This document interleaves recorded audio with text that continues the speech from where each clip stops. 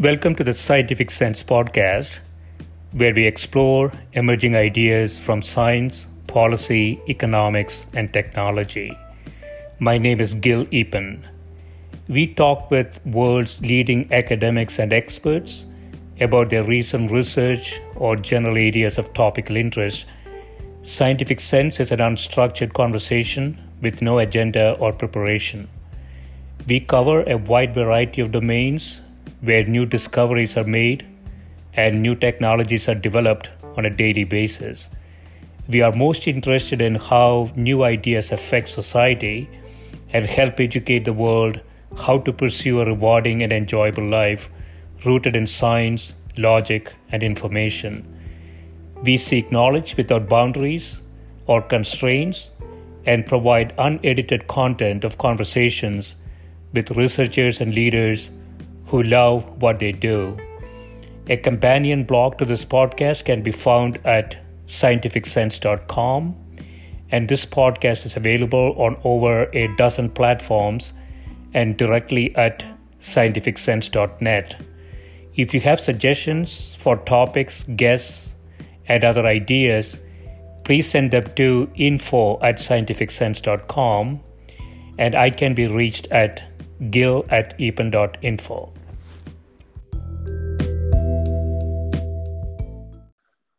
My guest today is Mr. Jim Jordan, who is the president of the Pittsburgh Life Sciences Greenhouse and the managing director of the Accelerator Funds.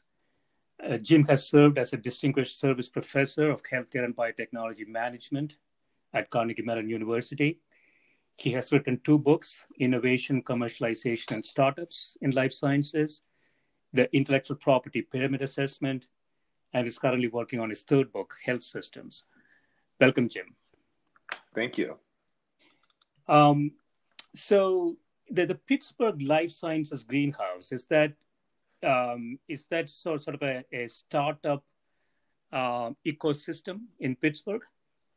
It is indeed, yes. It's focused on life sciences specifically. Yeah. It came out of sort of the tobacco settlement monies that happened with all the various states.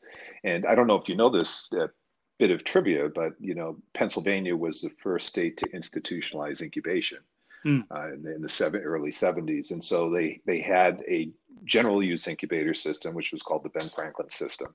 And subsequently later, they realized that life sciences has complexities to it, and they created 3 life sciences greenhouse, one in Philadelphia, one in Harrisburg, and one in Pittsburgh, and each could go about it their own way. And so we started out with investing in incubator and had different funds and executive residence program.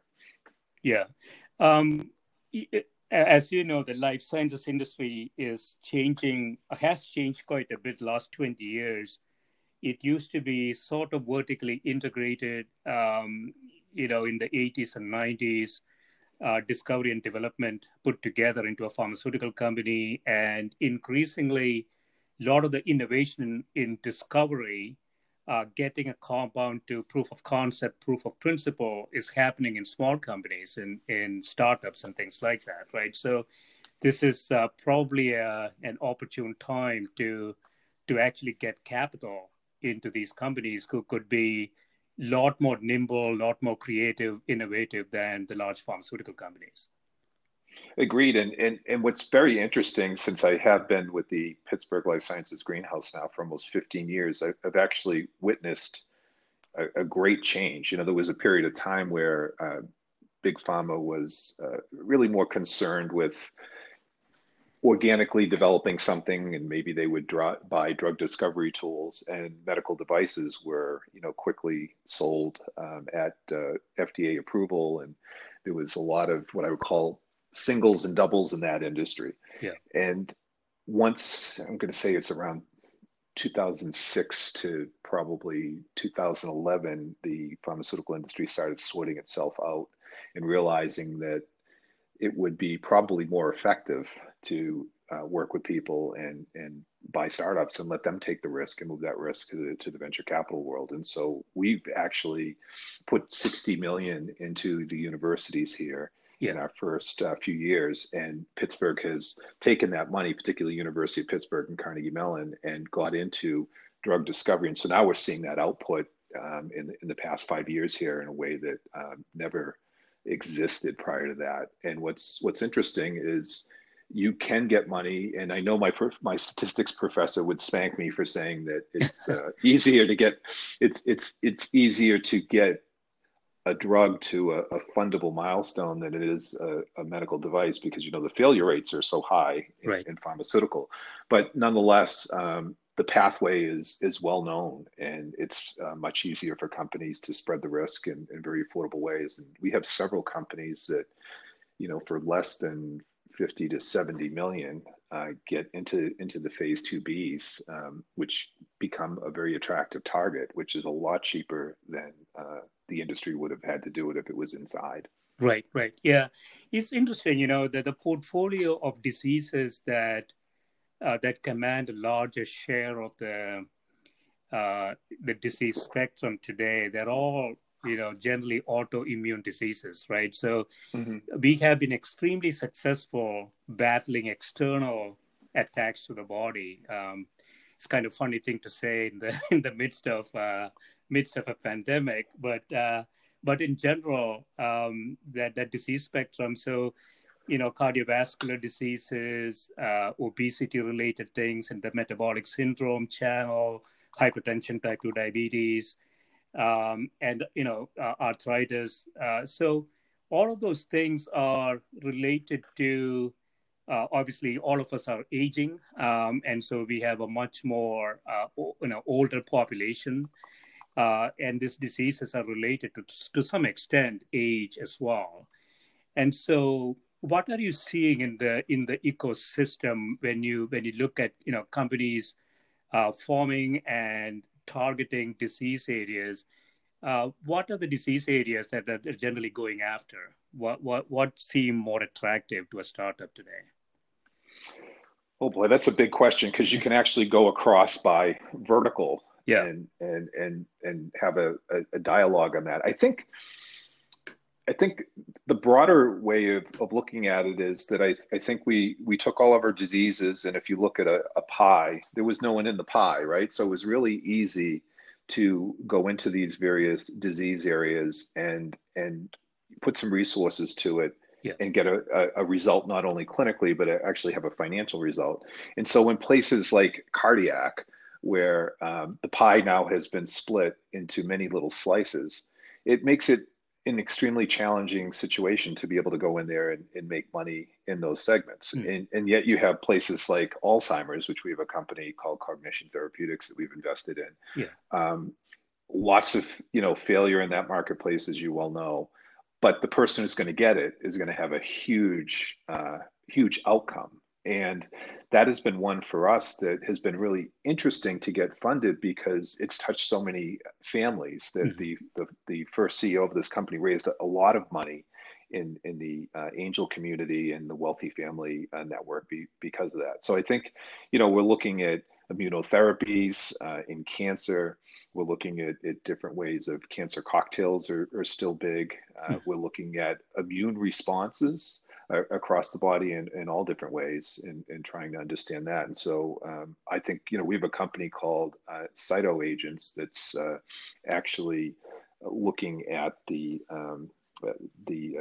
inflammation cascades after you get influenza. And ironically, they've had trouble getting funded, and now with the pandemic, they've been able to get funded quite easily. Yeah. So I think, there's a lot of spaces that you can go to, and it's a matter about mapping them out. So I have a website called healthcaredata.center, and on that we actually have these micro and macro maps by industries that we offer the communities. And if you just went in there and typed it, you can go into the pharmaceutical segment there. Yeah. And you can go down and look at all the disease areas and see, how those funnels are progressing, and you can sort of pick where there's gaps and there's opportunities, like in the case of cognition with Alzheimer's. And then you can go into areas that might be more traditional, like cardiac, and look at that and say, well, can I come up with some sort of new cocktail and I'm making this completely up, where, I can get a benefit of both, we know diabetes and cardiac, and we know end-stage renal disease and cardiac go together. Can Right. you find something that can bridge both those places and get a win? Yeah, it's interesting.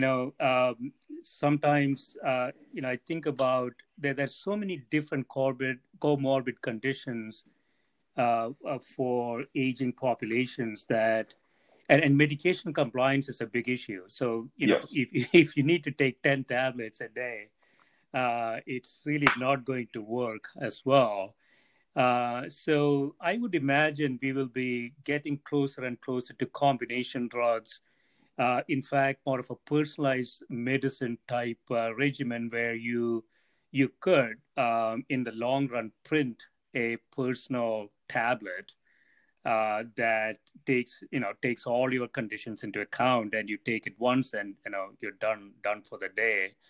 Do you think those types of innovations are happening, or it's just a bit too far?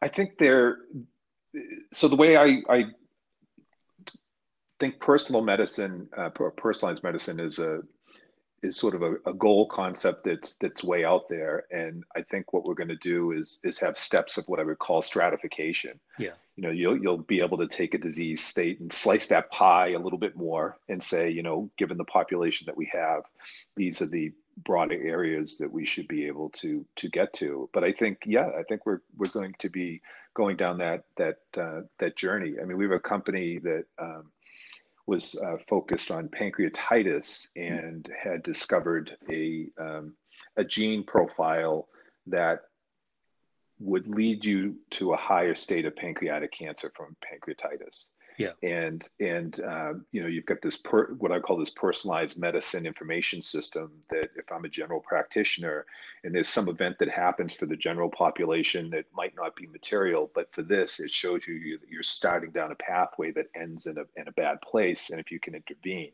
So I think it's going to be the drugs are important, but I think what's going to lag the drug development is actually going to be the health system analytics and population health management techniques. Right. Right. And I think, for example, I think the radiation treatment planning industry for years was trying to get to adaptive therapies, meaning that we all know that we have family members who lose weight as they go through that. And if you're targeting in a certain location and your weight moves, then the precision's not there. So you'd love to have the ability to um, be able to have adaptive therapy. Well, the radiation Mm. treatment planning industry was separate from the LINAC guys who were actually delivering it. And they had to vertically integrate because the industry wouldn't catch up. And so I often wonder how is that going to evolve in a 10 or 20-year window for us? And I think what's interesting that this pandemic has done is it's sort of moved telemedicine and telehealth Yeah. Yeah. very quickly. Yeah. And that could be the blessing out of all this that starts us in that journey that you're talking about. Yeah. Yeah. There is some positive aspects to it for sure. I don't think we really paid attention to it. A lot of people have been talking about it, but it was never really a concentrated focus. But now there is no alternative in some ways. So I think it's definitely taking off. When I think about life sciences startup companies, Jim, it is such a difficult industry. In a big pharma company, we can always think about portfolios of targets and products, and the diversification of that intrinsic risk is natural for a large portfolio of products. And when you have a startup focused on one product or one area or a couple of products, the typical financial techniques from a return perspective is not going to work. And they really have to think about more from an options perspective, right? More from, how much potential exists in the market that they're trying to tackle. And on your website, you talk about disease state fact book as a model that maybe startups can think about. Could you talk a little bit about that? Yes, I think. Well, I'll step back a little bit and Yeah. talk about three things, and then come back to this. So when you write a book, which was my first book was on startups, you realize that there's a discovery process that you also have along the way. And so what I learned at the end of writing this book is that a startup, unlike a Fortune 500 company, has to delicately balance the customer need, the investor need, and the acquirer need. Yeah. And so I think a lot of times people do not understand the acquirer's needs, and in the time frame that you and I have been in the industry, it's consolidated greatly. Yeah. And so there used to be a time where you would organically develop inside, or you'd buy something early that was a $10 or $20 million market. And I remember when I became an executive vice president at McKesson, and the daily sales rates were in millions as opposed to, tens of thousands or hundreds of thousands, that to move the dial, you had to create, multi-billion-dollar businesses every year. So people would rather wait till they mature and buy them. And so I think that's a piece that startups miss. But the other piece that they miss is understanding what problem are they solving and how to articulate it. And so the Disease State Fact Book is an exercise that I started doing in the 90s, I hate to say, where you'd go from disease prevalence down to how a disease is treated. And once you join a company like Johnson & Johnson or some of these other companies that have, devices, diagnostics, consumers, you realize when I have a disease, I have a diagnostic component to it. I might have a pharmaceutical component. I might have a medical device component. Yeah. And a company like J&J, where they have all of those, they're agnostic. They just want to solve the disease. And so it was a way for me to be able to understand the disease prevalence down to how many diagnostic procedures are there, how many drugs are supporting that disease, and how many medical devices. And then depending on what I'm doing, if I'm interested in the device or the pharma or the diagnostic, I would go deeper. Yeah. And there's a profound story. There's a successful company called Blue Belt Technologies that got sold to Smith and Nephew.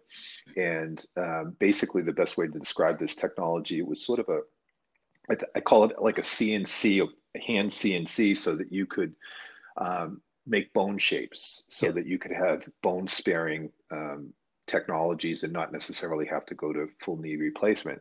And so the CEO started this out, and he wanted to do something very humble. And so he started working on spinal plaque, and that happens after surgery, as opposed to going for the knee itself. And the reason was he just thought it was more humble, and it was something that was easier to prove early on and required less money.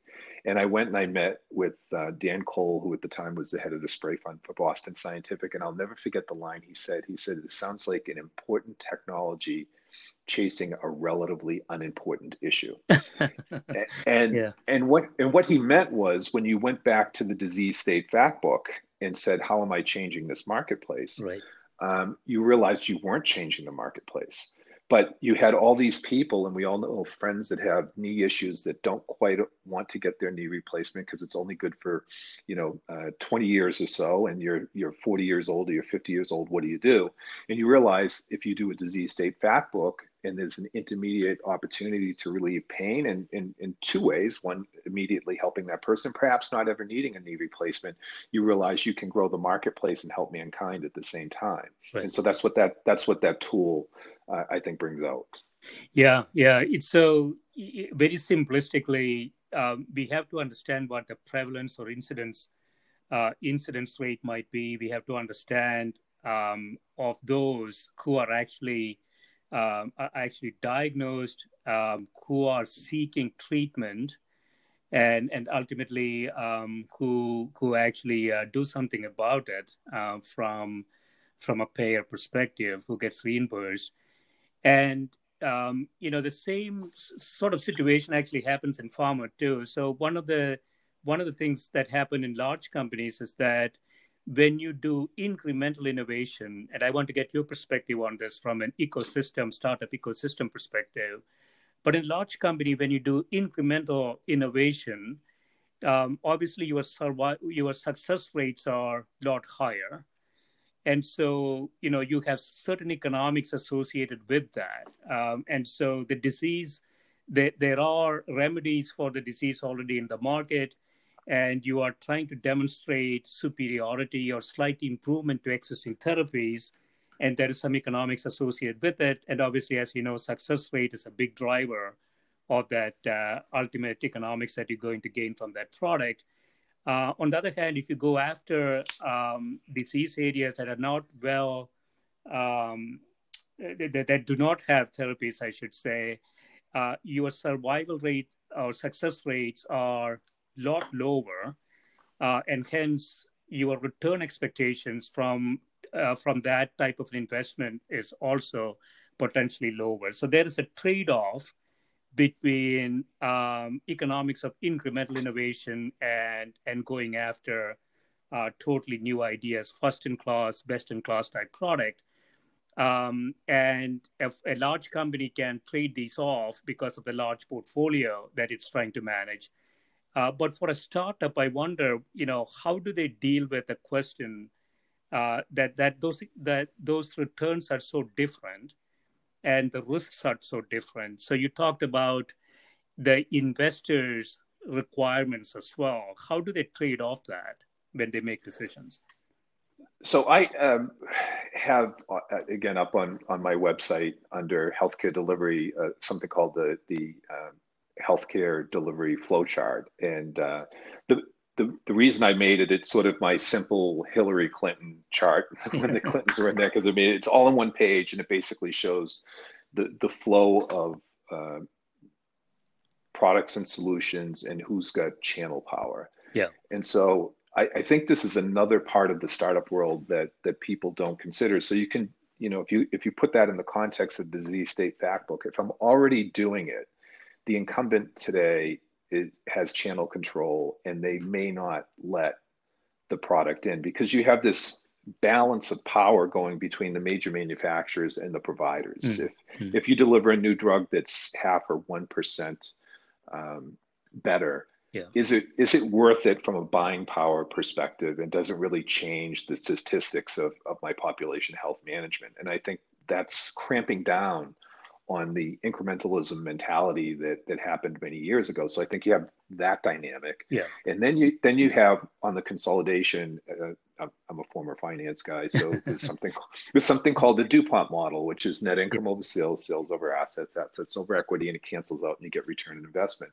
Right. But that model helps you really understand sort of the sales to asset ratio in this industry can really change things. And so every time you change out a product, it takes time to recoup that money. And so I think the incremental world becomes very difficult to be able to invest in from a startup perspective. Now, I think it's different for the Fortune 20 now. They could maybe do that. But I think we don't necessarily invest in startups that do that incrementalism. Right. Because from a capital provider perspective, if that portfolio is big enough, they can diversify the risk. So, so you are looking for companies that make a significant difference to the equation, right? You're not looking for anything that is, it's any kind of superiority to existing therapies. No, I think it's. It's not to say that's a black and white answer, because you can certainly have, for example, in immunotherapy right now, we have high success rate in very small statistical areas, meaning the success is in very small slices of the pie where someone hits a certain profile. And so I think there you could see where you might go into other areas, and the incrementalism might be, well, I might move to this genetic profile because the landscape is still wide open. There's no competitors in there. Yeah. But I think of blood pressure medication or things like that. I don't think there's a big opportunity for startups.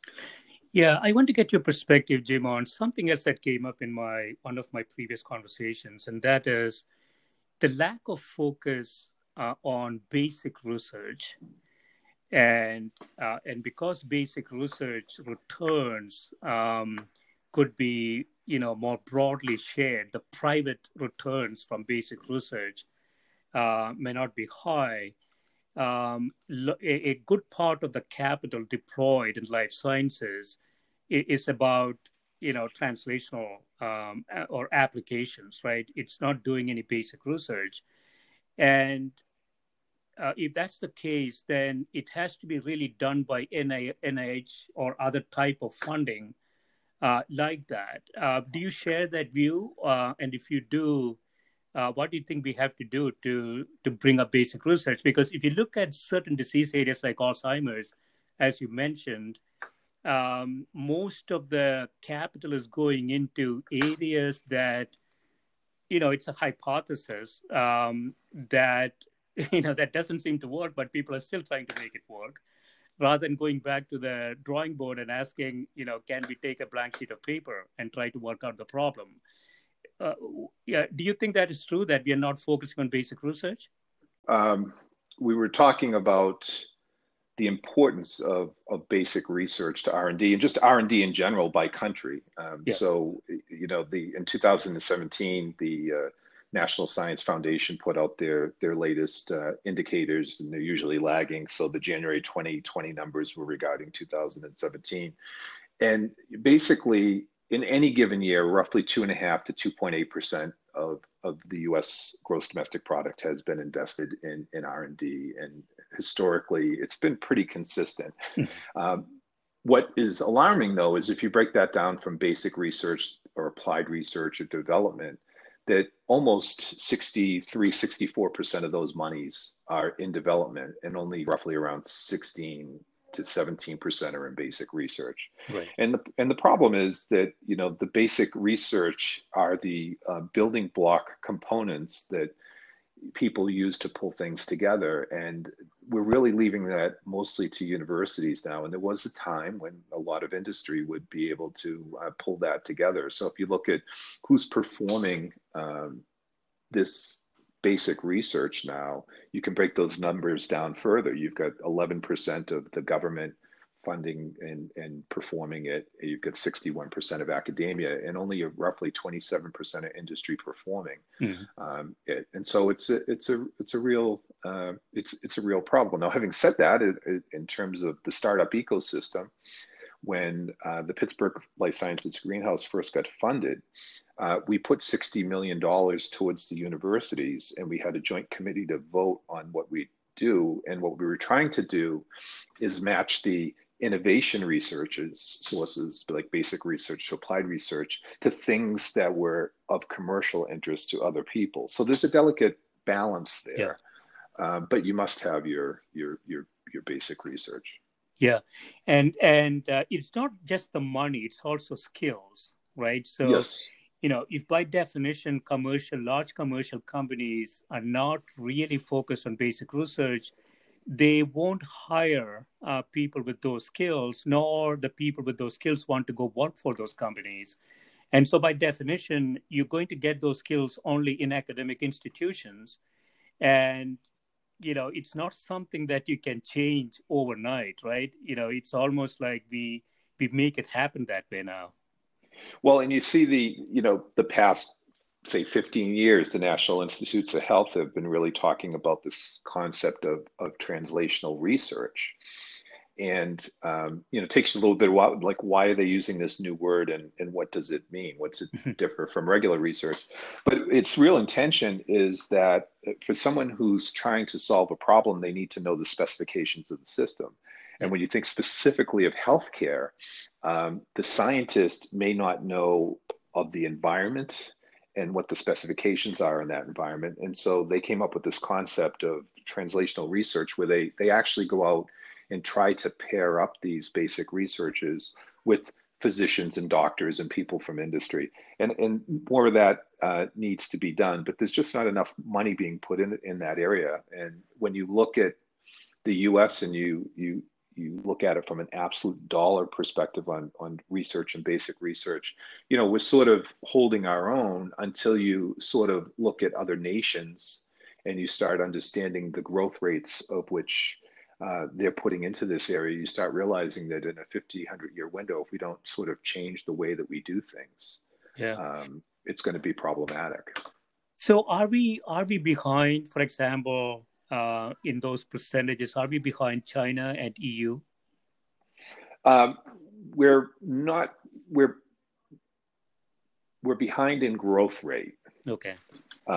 And there's another dynamic that's happening in the United States that is sort of a little secret, that unless you really are data nerd, you may not see it, Yeah. is that there is also a greater portion of that basic research and applied research dollars that are moving towards solving healthcare issues. And although I'm from the healthcare industry, and I think on one hand that's wonderful, Mm. on the other hand, the growth of gross domestic product is really trying to better the entire economy. And that if you think of healthcare by its very nature is really a preventive maintenance. It's not something that's necessarily expanding, right? Yeah. You want all your citizens need to have a certain economic health so that they can have output, but we're not doing something like inventing this new chip or doing something that's growing things dramatically for our business. So you have sort of a dual thing going on. You have us saying, okay, 2.8% is enough, and we're just going to hold there, and our economy is our gross domestic product so big that 2.8% is a pretty significant number in an absolute dollar term. But then you go in and you look at it and you talk about the competitiveness of those monies when you realize we're spending more and more on healthcare related matters. That means we're spending less and less on transportation, energy, clean tech, and many other things we could be, putting our economy to work on.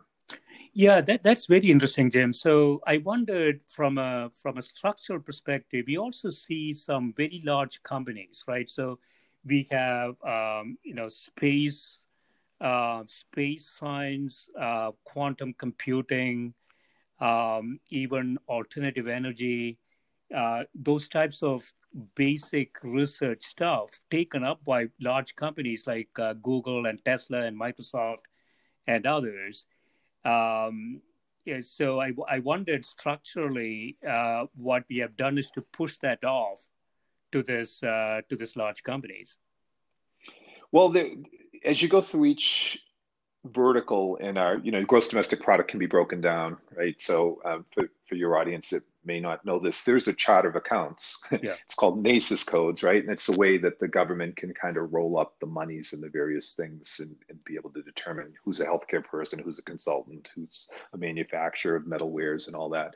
And so, depending on the vertical, there is a basic capital structure that's required. So think of, an oil refinery. You think of historically NASA, where you have to put in a lot of infrastructure just to be able to take that next step of innovation. Mm-hmm. And so in that case, those industries will and have remained consolidated for a lot of reasons, and it's hard to see improvement there. However, what you do see is with the space race, particularly, you see the entrepreneurs that made money in these other fields, these Googles and these Amazons and these other people that are starting to invest. Yeah. But there's just some verticals where startups are statistically challenged, right? And so those kind of industries where there's high capital infrastructure costs to just as a table stakes to enter, it's hard to get into.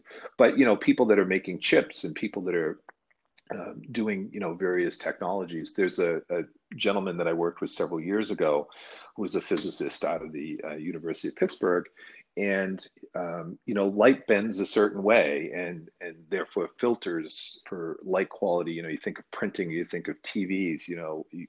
The high printing companies need to calibrate their colors all the time, mm-hmm. and it becomes those filters become very lengthy, and this gentleman came up with a technology that was able to minimize those to something very, very small, and that has a whole array of improvements that can be made, not only from just looking at the cost of your screens at your house, light quality in your office, to even diagnostics, right? Being able to determine certain colors and things from your blood. Mm-hmm. And that's the kind of technology and innovation that's non-healthcare. I just gave an example where it did have a healthcare implication, but those are the things that can change economies dramatically. And you need to have basic and applied research to do that. And that gentleman's grants that discovered this were, all from the United States government. Yeah. I want to shift gears and talk about you. You are writing another book, right, Jim? So it's called Health Systems. Yes. I wondered if you want to just give a 50,000 foot view of what you're trying to accomplish there. Well, I think I started sort of like you did on the manufacturing side of healthcare. And as you step back and you start realizing that there's distributors and there's hospitals and there's surgery centers and retailers and accountable care organizations and insurance providers and management service organizations, how do they all fit together and how do we make sense of it? And so I started along this journey, and really it started out on healthcare delivery. How do you pull this all together? And then you started recognizing that public health and public policy were also very much dialed in there. And of course, during this COVID time, we know that to be true. Yes. And so I really started to do this to explore the changing of powers. We were talking earlier about pharmaceutical companies and medical devices companies coming up with an incremental innovation that they sort of pushed into the healthcare system. And I approached, when I came to Pittsburgh CMU in the 2004 timeframe, and I talked to a previous dean there saying, these powers are going to be shifting, and how do we predict them, and how do we teach them? Mm-hmm. And that's really the genesis of the journey I've taken in the book I'm writing. Okay. So to conclude on this, Jim, so when you look forward, and you have a good perspective on this because you're seeing a lot of companies, a lot of ideas, and if you look at the entire, again, healthcare spectrum of diseases, perhaps there are major categories there, right? There are heart diseases, there is cancer, there is a whole set of diseases related to obesity. So there are 3, 4, 5 major categories there. How do you think, what innovations are happening in those categories, and how do you think we will solve these problems in the next 4 or 5 years? Because, you can probably identify 4 or 5 diseases that are responsible, I would imagine, 75, 80% of the healthcare costs that we currently bear, right? So having a solution to these major categories is going to be important if you're not going to break the bank, so to speak. So where are we, and how are things progressing in those major categories? Well, I would step back for a minute and say I think that the low fruit that we have right now is health illiteracy is actually, and chronic disease is what's costing most of the variance in the system at this point in time. So I think the healthcare provider, their role is going to be to work through that. I don't know if you've heard the concept of digital vaccines. It's basically talking about education methodologies, okay, gaming technologies, and so I think that part of the industry has to work on that, and that's predominantly going to be about health IT and those kind of things. I think on our side of the manufacturing side of the industry, when we look at cancer, we're now stepping back and saying, okay, well, cancer is about surgery, cancer is about imaging, and cancer is about what do you do to help the body's immune system? Because strangely, we tax that immune system to get rid of the cancer, and then we sort of have to bring it back up, right? So you see immunotherapy and sort of understanding how those pieces are coming together, and how do we find metastases better when surgeons are doing there. And so we have nanoparticles and different things that you see people working on. And then I think in the neuro space, although someone may be focused, say, on an ALS or focused on, various Parkinson's and different things, I think as we look across all those drug streams, we're realizing these cascades are very similar. And so I think, people will have their first product in the area that makes sense for them in terms of how they can raise money and what's the lowest fruit. But I think we're going to find that we're going to step back, and as we have more tools available, it's going to become a simpler story.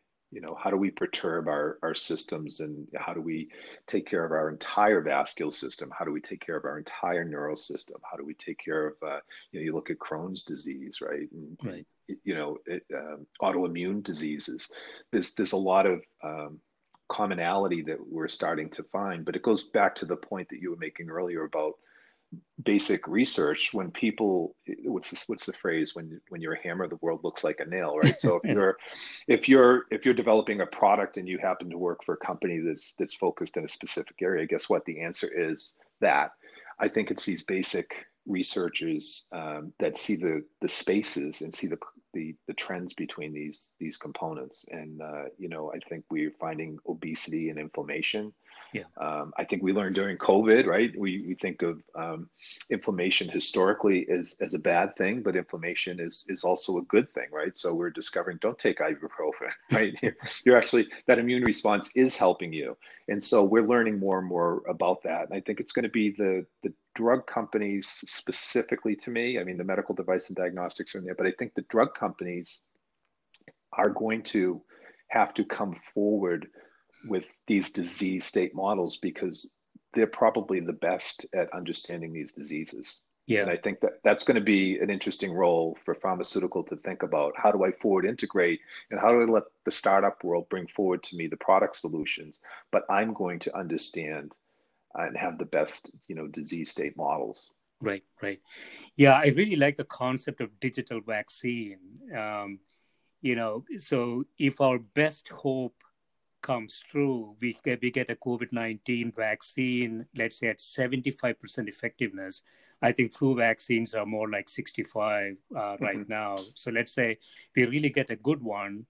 And if 1/3 of the country decides not to take it, you cannot get to the herd immunity level that is, more like 70-75%. And so even the arrival of a very effective vaccine at 75% wouldn't get us to herd immunity if that's the case, right? So getting information out to people, I think, is going to be critical. Yes, and when it comes to public health, I think I shared with you prior to us starting our dialogue here that I nerded out and I went down deep into the history of public health in this country, all the way back to the beginning of this country. Yeah. And I made a very complex math where you sort of look at war and transportation technology changes and all this. And at the end of the day, from a public health perspective, we just lag. And we're always reactive, and Right. and that's because the federal government doesn't really have specific powers described in this area. There's been a battle between states and the federal government on this.